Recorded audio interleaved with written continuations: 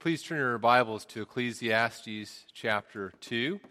Ecclesiastes chapter 2. It's a neat privilege this morning to be able to worship with you on the first day of a new year and really to have the opportunity to talk to people on the first day of a new year. It's kind of a rare privilege, so looking forward to enjoyed this morning, looking forward to our time to open God's Word together. Ecclesiastes chapter 2. Right now we're in a series in the Pentateuch, and we've taken a couple weeks off of it. Next week, Lord willing, we will finish up kind of a three-part series. This will be our fourth message of the three-part series, kind of laying a foundation of what the law is, and then we'll, laying down the law, you could call it. We're talking about kind of a foundation of the law, and then we're going to be talking about the Ten Commandments and going through some sections of the Pentateuch. We'll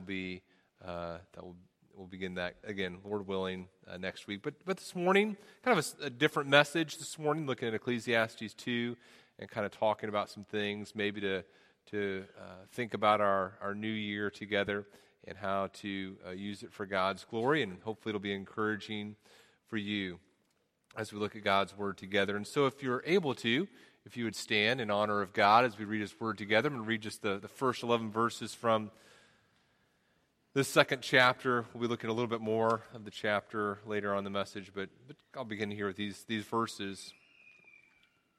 Beginning in verse 1, this is the preacher writing. I said in my heart, "Come now, I will test you with pleasure. Enjoy yourself. Behold, this also was vanity.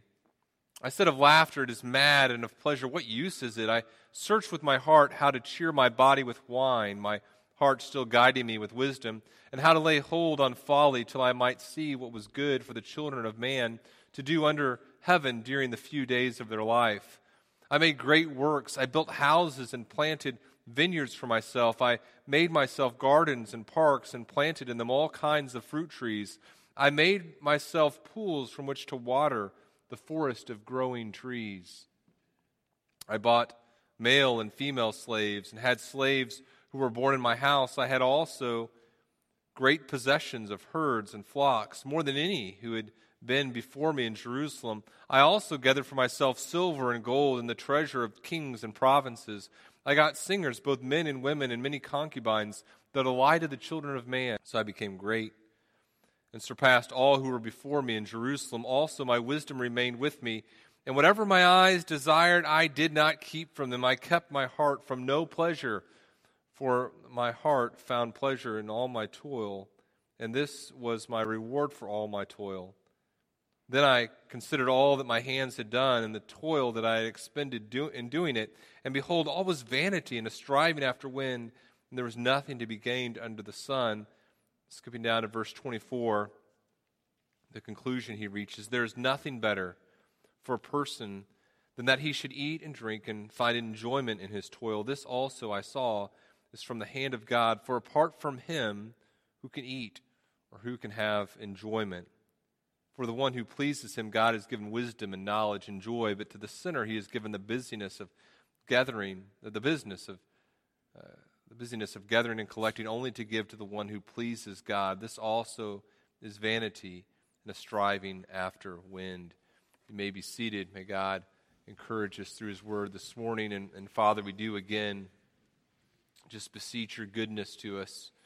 Thank You that we can worship together this morning. And we pray that as You allow that 2017 would just be a year in which we expend ourselves for Your glory. We thank You for Your Son, Jesus, and pray this in His name. Amen. All of us struggle to do work that glorifies God. We struggle to do work that glorifies God in a way that glorifies God, and I think different ones of us struggle with that in different ways. Some of us may struggle to glorify God in our work in terms of the anxiety we feel when we do it, or some of us may struggle with not working hard enough. Some struggle perhaps with working too hard. And for me, one of my struggles, and I hope this is not too autobiographical this morning as we begin, but for me, one thing that I've struggled with for as long as I can remember is with making an idol out of work, with struggling to find my significance in the work itself. So in other words, instead of seeing work as a means by which to glorify God, I often have seen work as an end in and of itself, something I have struggled with, and I'm sure others of you could say the same.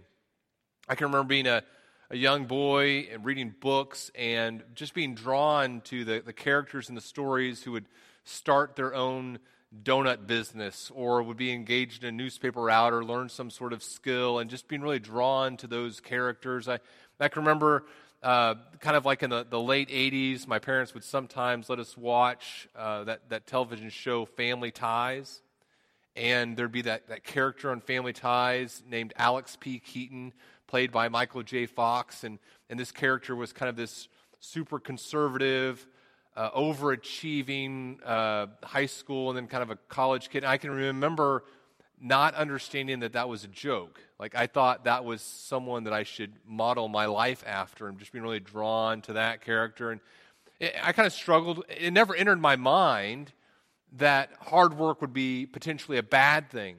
Hard work and all the books I read and the people I was around, hard work seemed to be universally applauded. And so it never entered in I knew you shouldn't be greedy. I knew that you should try to glorify God, but it never entered my mind that there would be a point at which hard work wouldn't be a good thing. Did that through high school and kind of in college as I was around other students and living there on the campus. I kind of began to notice that perhaps I was wired a little bit differently. Maybe there's some things wrong in my thinking in terms of how other people viewed it, but my thought was, well, those people are just kind of lazy.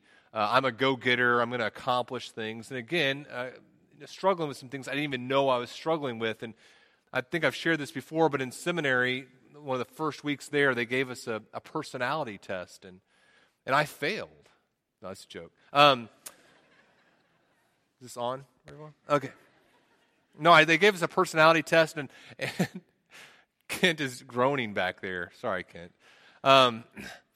They gave us this thing and this test, and they told us that it was kind of assess how we were doing, and that we would perhaps be hearing from the counseling department if there were some areas in our life that they sensed that we were struggling with. And so I took this test, and I didn't want to be contacted by the counseling department, so I knew I was kind of wound tightly, so I kind of tried to tone it down. I don't remember the test exactly, but there were statements like, I believe it is always important to strive for perfection. On a scale of 1, disagree, 10, strongly agree, and I tried to mark like 6, even though I thought 12, things like that. And I can still remember one morning opening up my little mailbox on campus and having that slip from the counseling department, and it said, Daniel, we've got your results back and would love to spend some time with you talking about areas you might struggle with in the future. It said, there's some good things about your personality that God can use for His glory, and yet there are some potential challenges you might face. We see in people like you a tendency towards perfectionism. They can, in their work relationships and when they get into ministry, they can have unfair, unrealistic expectations of people, and there can be a high tendency toward burnout. And I can remember reading that and thinking, perfectionism? Well, that sounds like a compliment, and throwing away the slip of paper, right? It has hurt me spiritually. And there have been just some very hard lessons that God has had to teach me through some very gracious people, but there's problems there, right? There's problems in seeing and valuing work and seeing our significance in work instead of seeing work as a means by which to glorify God. And it manifested itself in some ways in my life, but it manifests itself in your life as well. All of us labor post-fall. All of us struggle to do work that glorifies God in a way that glorifies God. And for some of us, it's making an idol out of work. For some of us, it's making an idol out of pleasure, not engaging in the work that God has called us to do. There are different ways that different one of us struggle. Some of us struggle with anxiety and fear in our work, in our labor. It manifests itself in different ways in different ones of us, but all of us struggle to glorify God in our work, to do work that is eternally beneficial. And so what I want to do this morning here on the first day of a new year, this year, 2017, I want us just to spend some time thinking about how can we engage this year in work that will glorify God, not only in terms of the content of the work, but in how we do it. That's what I want to walk through with you this morning. We're going to talk about some foundational truths and then draw some conclusions from Ecclesiastes 2, some cautions, some resolutions for the new year, if you will, and then we'll talk about some practical things as well. Now, we're not going to do a post-Sunday app tomorrow, this week, but if you are interested in what books have kind of helped shape my thinking on this subject, there's kind of three that I've gleaned a lot from. One, you've heard me mention many times before, perhaps, What's Best Next by Matt Perman. What's Best Next? The other is called Do More Better, a practical guide to productivity by Tim Challies. And the third is kind of a secular book that I've found helpful in terms of using my resources for God's glory, my time, how to manage information. It's Getting Things Done by David Allen. So those are some books that I've found helpful, especially What's Best Next, if you're looking for a great book to read this year. But again, I want your year to matter. I want my year to matter. I want it not only to be productive in the sense that things are accomplished this year, but my goal would be that 2017 would be a year that has eternal benefit, that the things that take place this year are effective not just in terms of the things that happen this year, but that my year and your year, our year as a church, would be a year that has benefits on into eternity. That would be my desire, not just in what we do, but how we do it. And so let me lay out three truths and then about good works, and then we'll lay out some truths about some conclusions from that. Here's the first. God created us to glorify Him by doing good works. That's a foundational truth for us to appreciate and understand.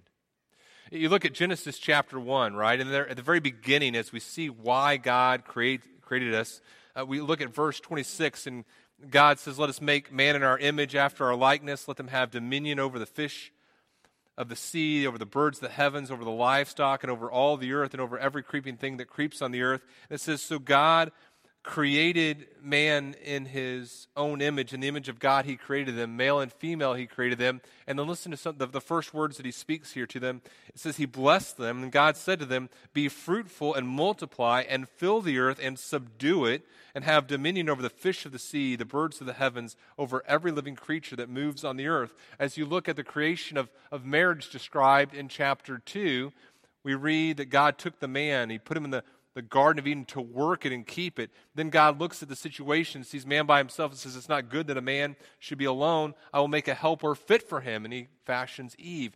God has created us for labor. He's created us for work. Isaiah 43:7, "Everyone who's called by my name, whom I created for my glory, whom I formed and made," says God in Isaiah 43. Genesis 1, again, we see in that verse 28, the word subdue, and as one person puts it, that word subdue implies that Adam and Eve should make the resources of the earth useful for their own benefit. This implies that God intended them to develop the earth so that they should come to own agricultural products and animals and housing and works of craftsmanship and beauty, eventually buildings. God intended you and I to engage in work for His glory. We see this in terms of the Christian life as well, right? 1 Thessalonians 5:15, "Seek to do good to one another, to everyone." John 15:8, "By this my Father is glorified, that you bear much fruit, and so prove to be my disciples." Now, it's important for us to acknowledge, understand, we're not saved by good works, right? We're not saved by good. I don't do good works and get saved, but part of my salvation is to engage in good works. I'm saved and then I engage in good works. Ephesians 2:8-9 is a passage that hopefully you are very familiar with, a passage that we turn to often when we're talking about our relationship with God. And I think as Protestants, we've done a very good job of affirming this truth that we're saved not by good works, but we're saved by God's grace. And yet, in Ephesians 2:8-9, in the context, we see that good works do enter into the picture in terms of what comes out of salvation. Ephesians 2:8, by grace you've been saved through faith. This is not your own doing, it's a gift of God. Verse 9 is very clear, not a result of works that no one may boast. But then he goes on in verse 10 and says, for we are his workmanship created in Christ Jesus. Why? For good works, which God prepared beforehand that we should walk in them. So the picture there is so clear. You and I have been created by God. We're saved by God, by his grace. And Paul makes it very clear, your salvation, your entrance into relationship with God is separated from your works. You don't work and then get into this relationship with God. And yet, as you're saved by God's grace through faith in Jesus, believing in him, receiving Christ's righteousness apart from your works, you're saved. And then verse 10 goes on to say, now we're his workmanship. We're in Christ Jesus, and we're created for good works. God has created us to glorify him by doing good works. Now here's the second truth. The second truth is that the fall affects my ability to engage in the work that God has called me to do. The fall affects my ability to pursue this purpose for me, right? We see this in Genesis 3. To Adam he said, because you've listened to the voice of your wife and have eaten of the tree which I commanded you, shall not eat of it. Cursed is the ground because of you. In pain you shall eat all the days of your life. Thorns and thistles it shall bring forth for you, and you shall eat the plants of the field. By the sweat of your face you shall eat bread until you return to the ground. For out of it you were taken, for you are dust, and to dust you shall return. What do we see there in Genesis 3? Because of the fall, man's ability to engage in meaningful work is hindered, it's hampered. Matt Perman puts it this way. Sin lies behind the villain of lack of fulfillment. The reason we lack fulfillment in our work, Perman says, is because we aren't fulfilling our true purpose. We've sinned and deviated from God's path. What a tragedy. We have a purpose, the highest possible purpose, to reflect and glorify God, and yet we can't fulfill it. This is a terrible situation.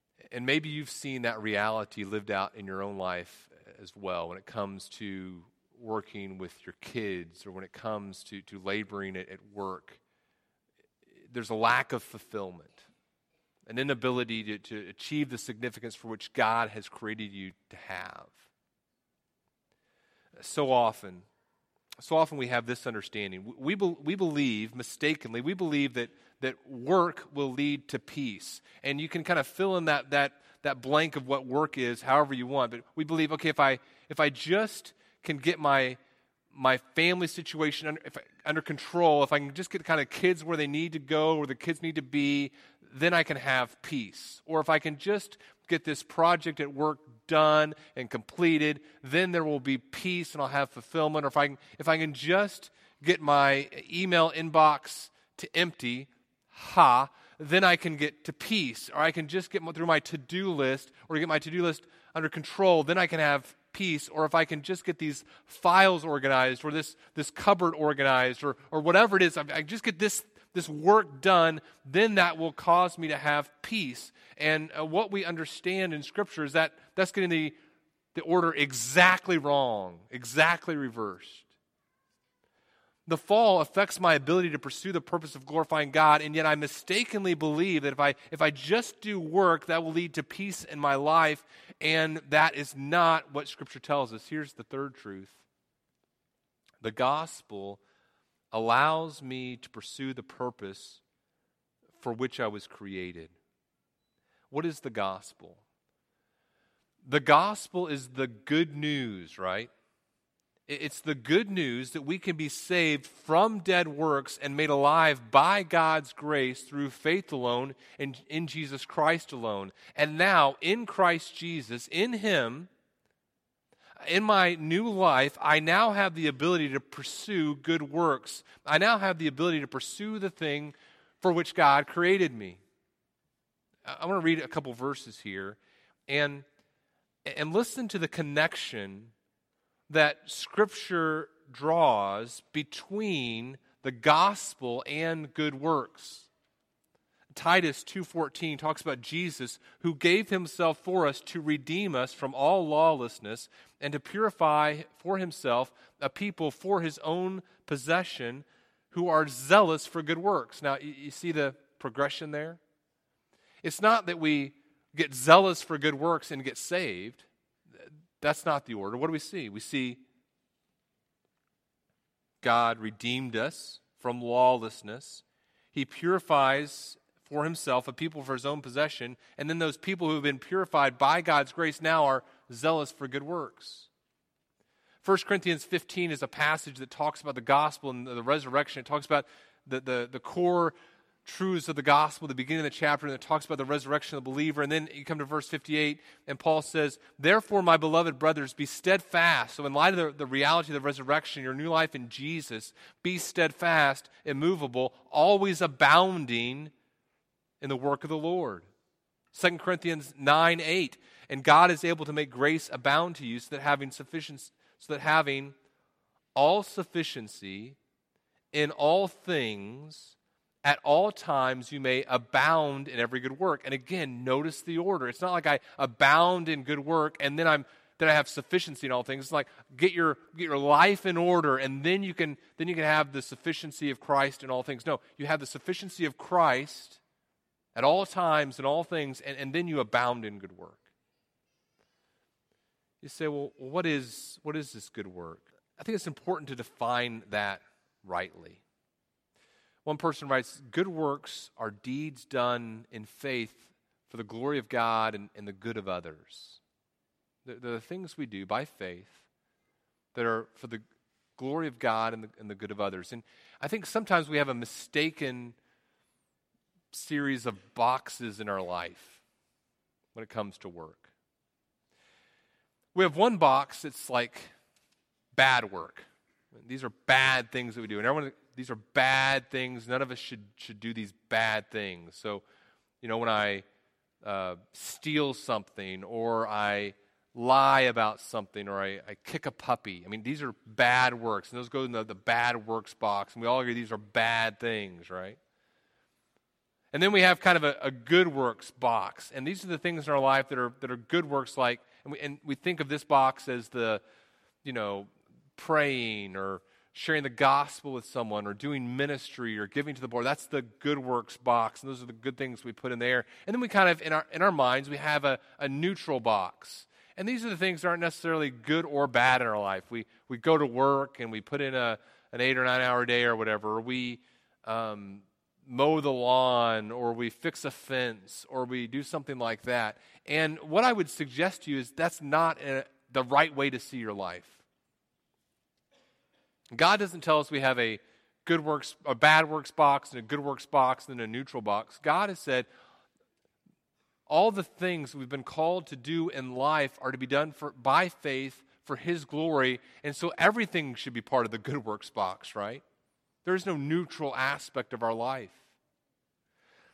Paul would tell Timothy, he's talking about widows, and he says, the widows, help them who have a reputation for good works. And then listen to all the things that Paul describes as good works. Bringing up children, shown hospitality, washed the feet of saints, cared for the afflicted, devoted herself to every good work. That should be a life-transforming truth for us. God has created us to glorify Him by doing good works. The fall affects my ability to pursue this purpose, but the gospel, placing my faith in Jesus Christ for the forgiveness of my sins, receiving new life, allows me to recover the purpose for which I was created, and that means every facet of my life can be pursued for His glory. There's no facet of my life that is not part of my pursuit of good works. I mow my lawn. I do it for the glory of God. Go to a movie. I do it for the glory of God. All aspects of my life are to be used in pursuing God's glory and are to be part of this process of doing that which is right, that which is good. Dan Cathy, the president of Chick-fil-A, one time was speaking to a group, and at one point in his message, he quoted Matthew 5:16. Matthew 5:16 says, let your light shine before men so that when they see your good works, they can give glory to your Father in heaven. And Dan Cathy, the president of this fast food restaurant, he changed the wording and he said, let your light so shine before others that they may see your clean parking lots and give glory to your Father in heaven. What's his point? His point is that even as a fast food restaurant person cleaning the parking lots that people are coming to, it should be done in such a way that God is glorified, and I think he's exactly right. All that we do is to be used for God's glory. And our lack of fulfillment in life is a reflection that we're not doing the work that God has called us to do. The world tells me that working hard or pursuing pleasure, whatever it is, will lead to peace. The gospel tells me peace comes first and then work follows.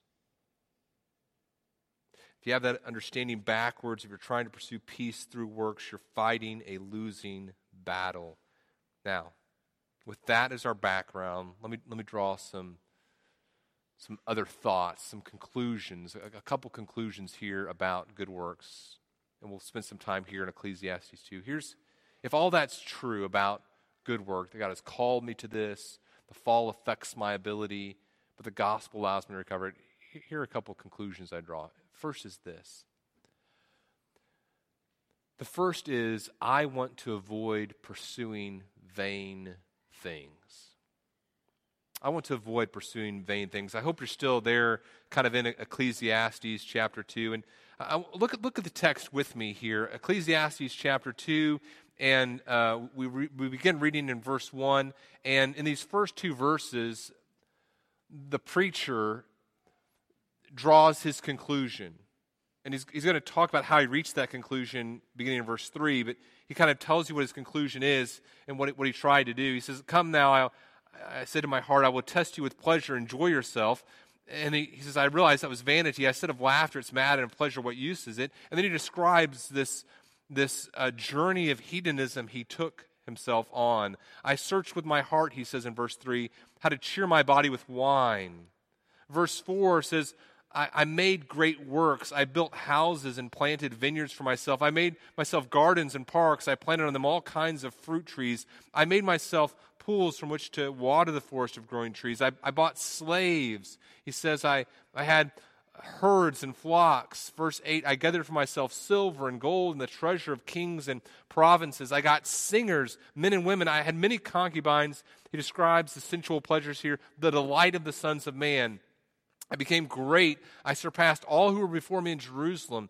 And notice here, there was an outward and an inward commitment to pleasure. Whatever he says in verse 10, my eyes desired, I did not keep from them. So he's looking around, and anything he sees that could potentially bring him pleasure, he says, that I'm going to have that. And it's also this inward drive. He says, I kept my heart from no pleasure, and my heart found pleasure in all my toil. Now, what's happening here?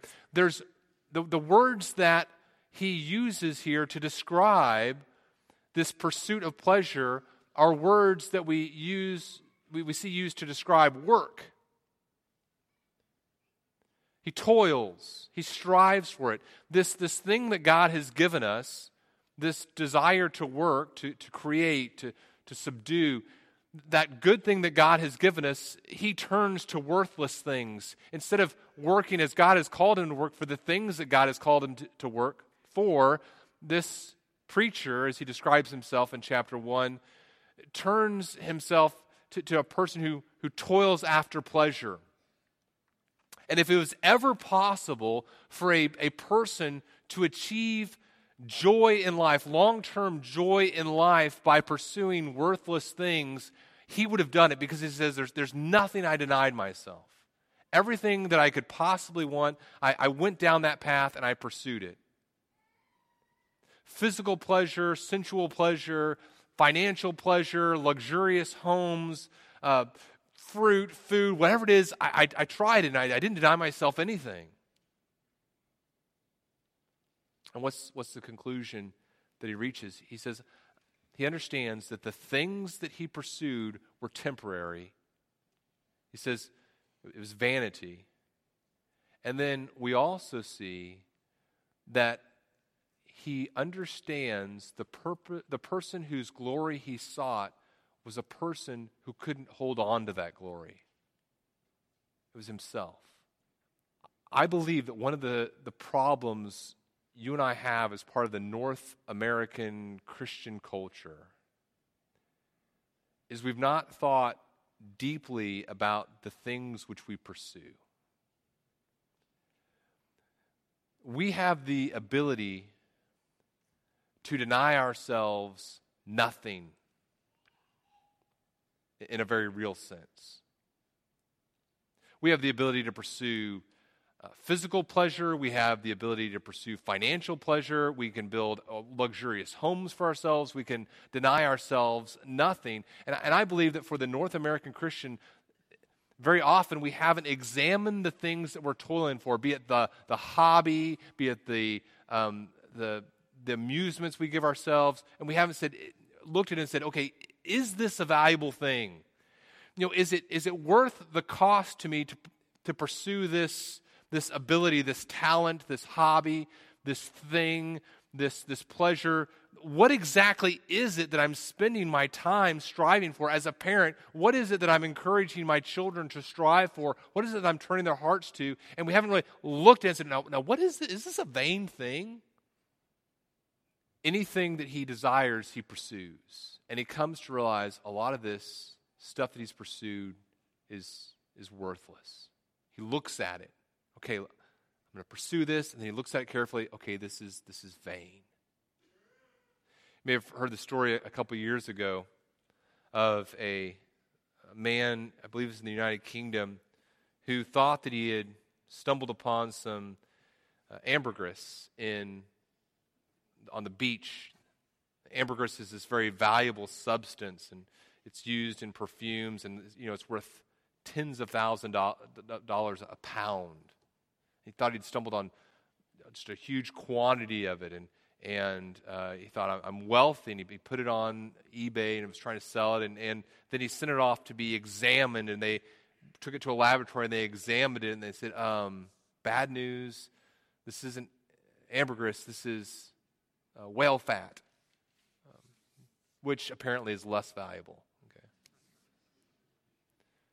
it's worthless. I don't know if it's worthless. It's worth something, not worth a lot. Now, many of us have not taken the time to examine the things that we've pursued. I mean, what is this? What exactly is this that I'm pursuing? And my suspicion would be that even those of us who think that we're pursuing things of value might ultimately find in eternity this wasn't as valuable as I thought. You know what ambergris is? Ambergris is whale vomit, okay? It's valuable, but a person who spends their life pursuing even something valuable like whale vomit, at the end of their life, they've pursued whale vomit, Many of us are pursuing not whale fat, whale vomit. At the end of our life, we're going to find out, you know what? This wasn't as valuable as I thought it was either. I don't want to spend 2017, I don't want to spend my life pursuing vain things. Secondly, I want to avoid pursuing good things in a vain way. I want to avoid pursuing good things in a vain way. Look again here at chapter 2. We'll skip down to verse 18. He says, I hated all my toil in which I toil under the sun, seeing that I must leave it to the man who will come after me, and who knows whether he'll be wise or a fool. And I looked at all for which I had toiled and used my wisdom under the sun. This also is vanity. And here I think he's describing toil in which he was toiling after good things, and yet again, he finds that the person for whom he toiled is himself, and he cannot hold on to it. And the way in which he pursued good things, ultimately, he also finds it to be vanity. And so things that God has called him to pursue, like food and clothing and to labor, he finds that it also is not that which brings fulfillment.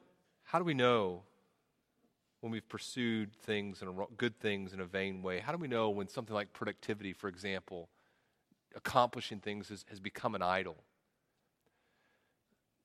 A lot we could say here, but just one thought I'd give you. We know it's become an idol when it doesn't bring joy. We know that work, that labor, that productivity has become an idol in and of itself when it doesn't bring the joy of the Spirit. The fruit of the Spirit is love, joy, peace, patience, kindness, goodness, faithfulness, gentleness, self-control. And as we pursue things and make the things that we're pursuing the end instead of a means to glorify God, we find that there's just a lack of fulfillment.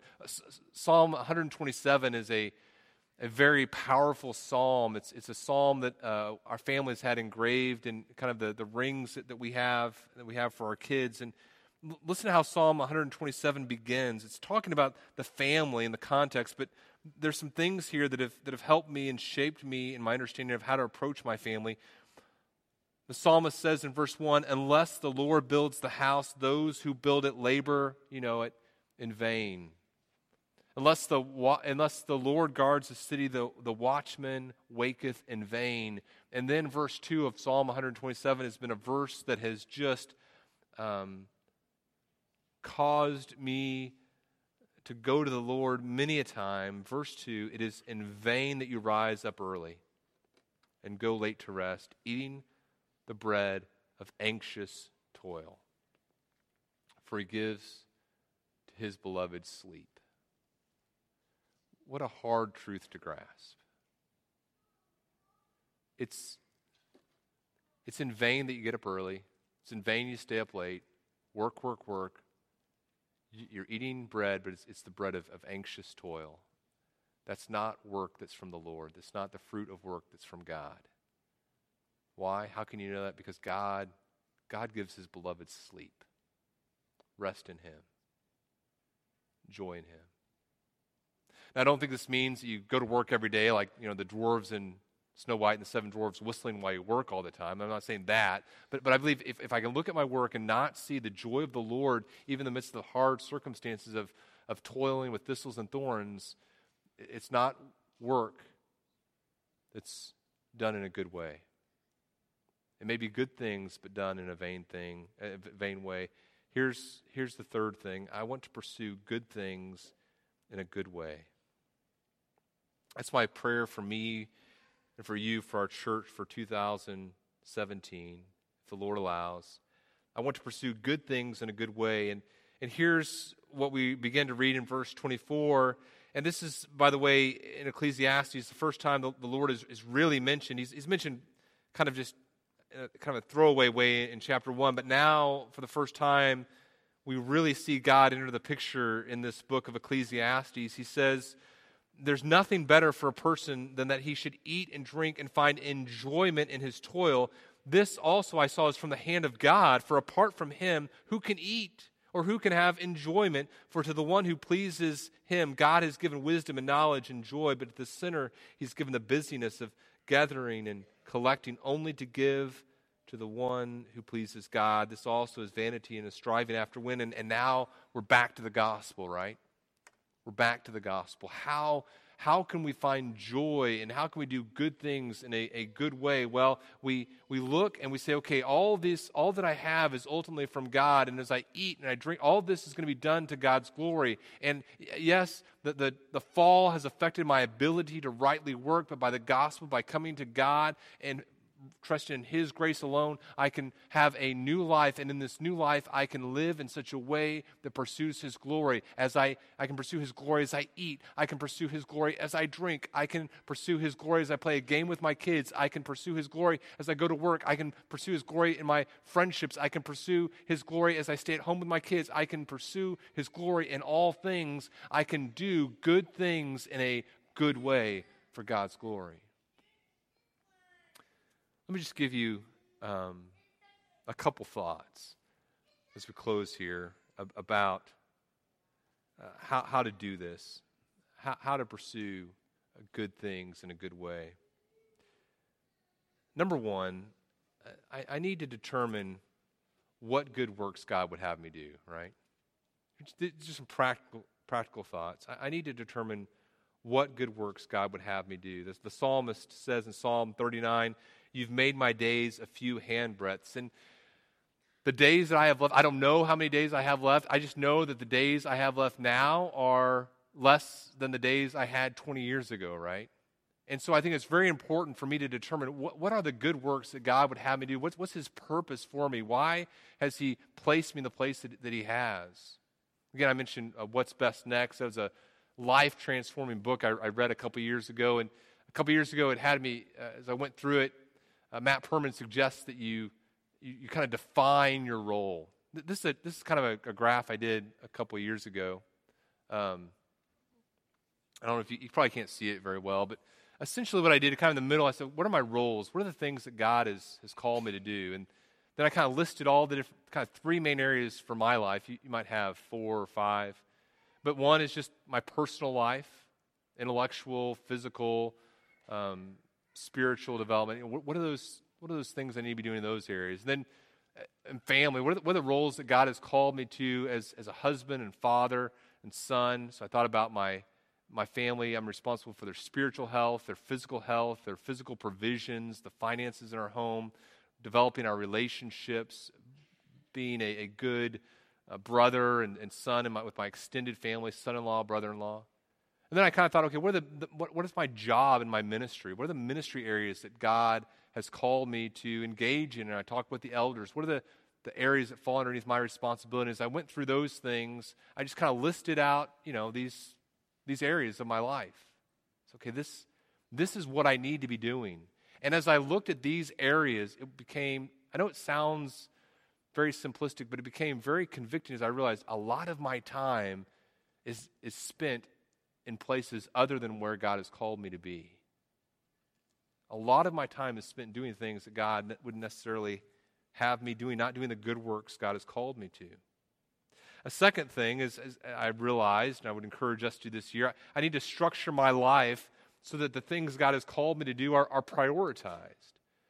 I looked at my calendar, I looked at the things I was doing, the projects I was taking on, and said, God, let my life reflect the things that are prioritized. I looked at my calendar and looked at the things I was doing and realized for example, my involvement in my extended family's life was very minimal, and I wanted to change that. I was spending more time on other things and wanted to structure my life so those things were prioritized. Thirdly, I need to structure my life so that these things God has called me to do are pursued. And there was just a neat journey God took me on, and I might talk about that in a different context sometime, but of architecting my life in such a way that I was pursuing those things that God had called me to prioritize, that I was making sure that my schedule, my organizational system, my emails, like all those things were used in a way that allowed me to pursue the things that God would call me to pursue. And that looks different for different ones of us, but that book by Matt Perman was, again, very helpful in that. And then finally, and this could be very freeing for some of you this year, I need to structure my life so that I'm not distracted by other things. Because I'm a person who has a tendency to idolize productivity and want others to view me in find my significance in productivity and have others view me in such a way like, hey, that Daniel has a lot of energy or gets a lot of things done. My tendency can be to take on things that God hasn't called me to do. Listen to what James says in James chapter 4. He says, come now, you who say today or tomorrow we'll go to such and such a town and spend a year there and make a trade and profit, yet you do not know what tomorrow will bring. What is your life? For you are a mist that appears for a little time and then vanishes. Instead, you ought to say, if the Lord allows, we will live and also do this or that. That's a life-changing thought for me. I can't do everything in life, right? But I can have confidence that every moment I can do what God wants me to do. I can absolutely accomplish the things God wants me to accomplish. And in my arrogance, I have my to-do lists, I have my organizational chart, I have all these things, and yet I can't get everything I want done. That's a sign of arrogance when I get frustrated by that. Because at every moment I can do exactly what God wants me to do. If the Lord allows, I'll live, and then do this or that. Tim Challies says in his book, Do More Better, he says, productivity is effectively stewarding your gifts, your talents, your time, your energy, your enthusiasm for the good of others and the glory of God. And by God's grace, by the gospel, that's what I want to engage in each day, each moment of 2017 that the Lord allows. Effectively stewarding the things that He's given me for the glory of God and the good of others. Let's pray. Father, we thank you for the gospel. We thank you for the ability that we have to come to you, to have life in your name. Give us your grace to be obedient to you in all things. In your Son, Jesus' name we pray. Amen.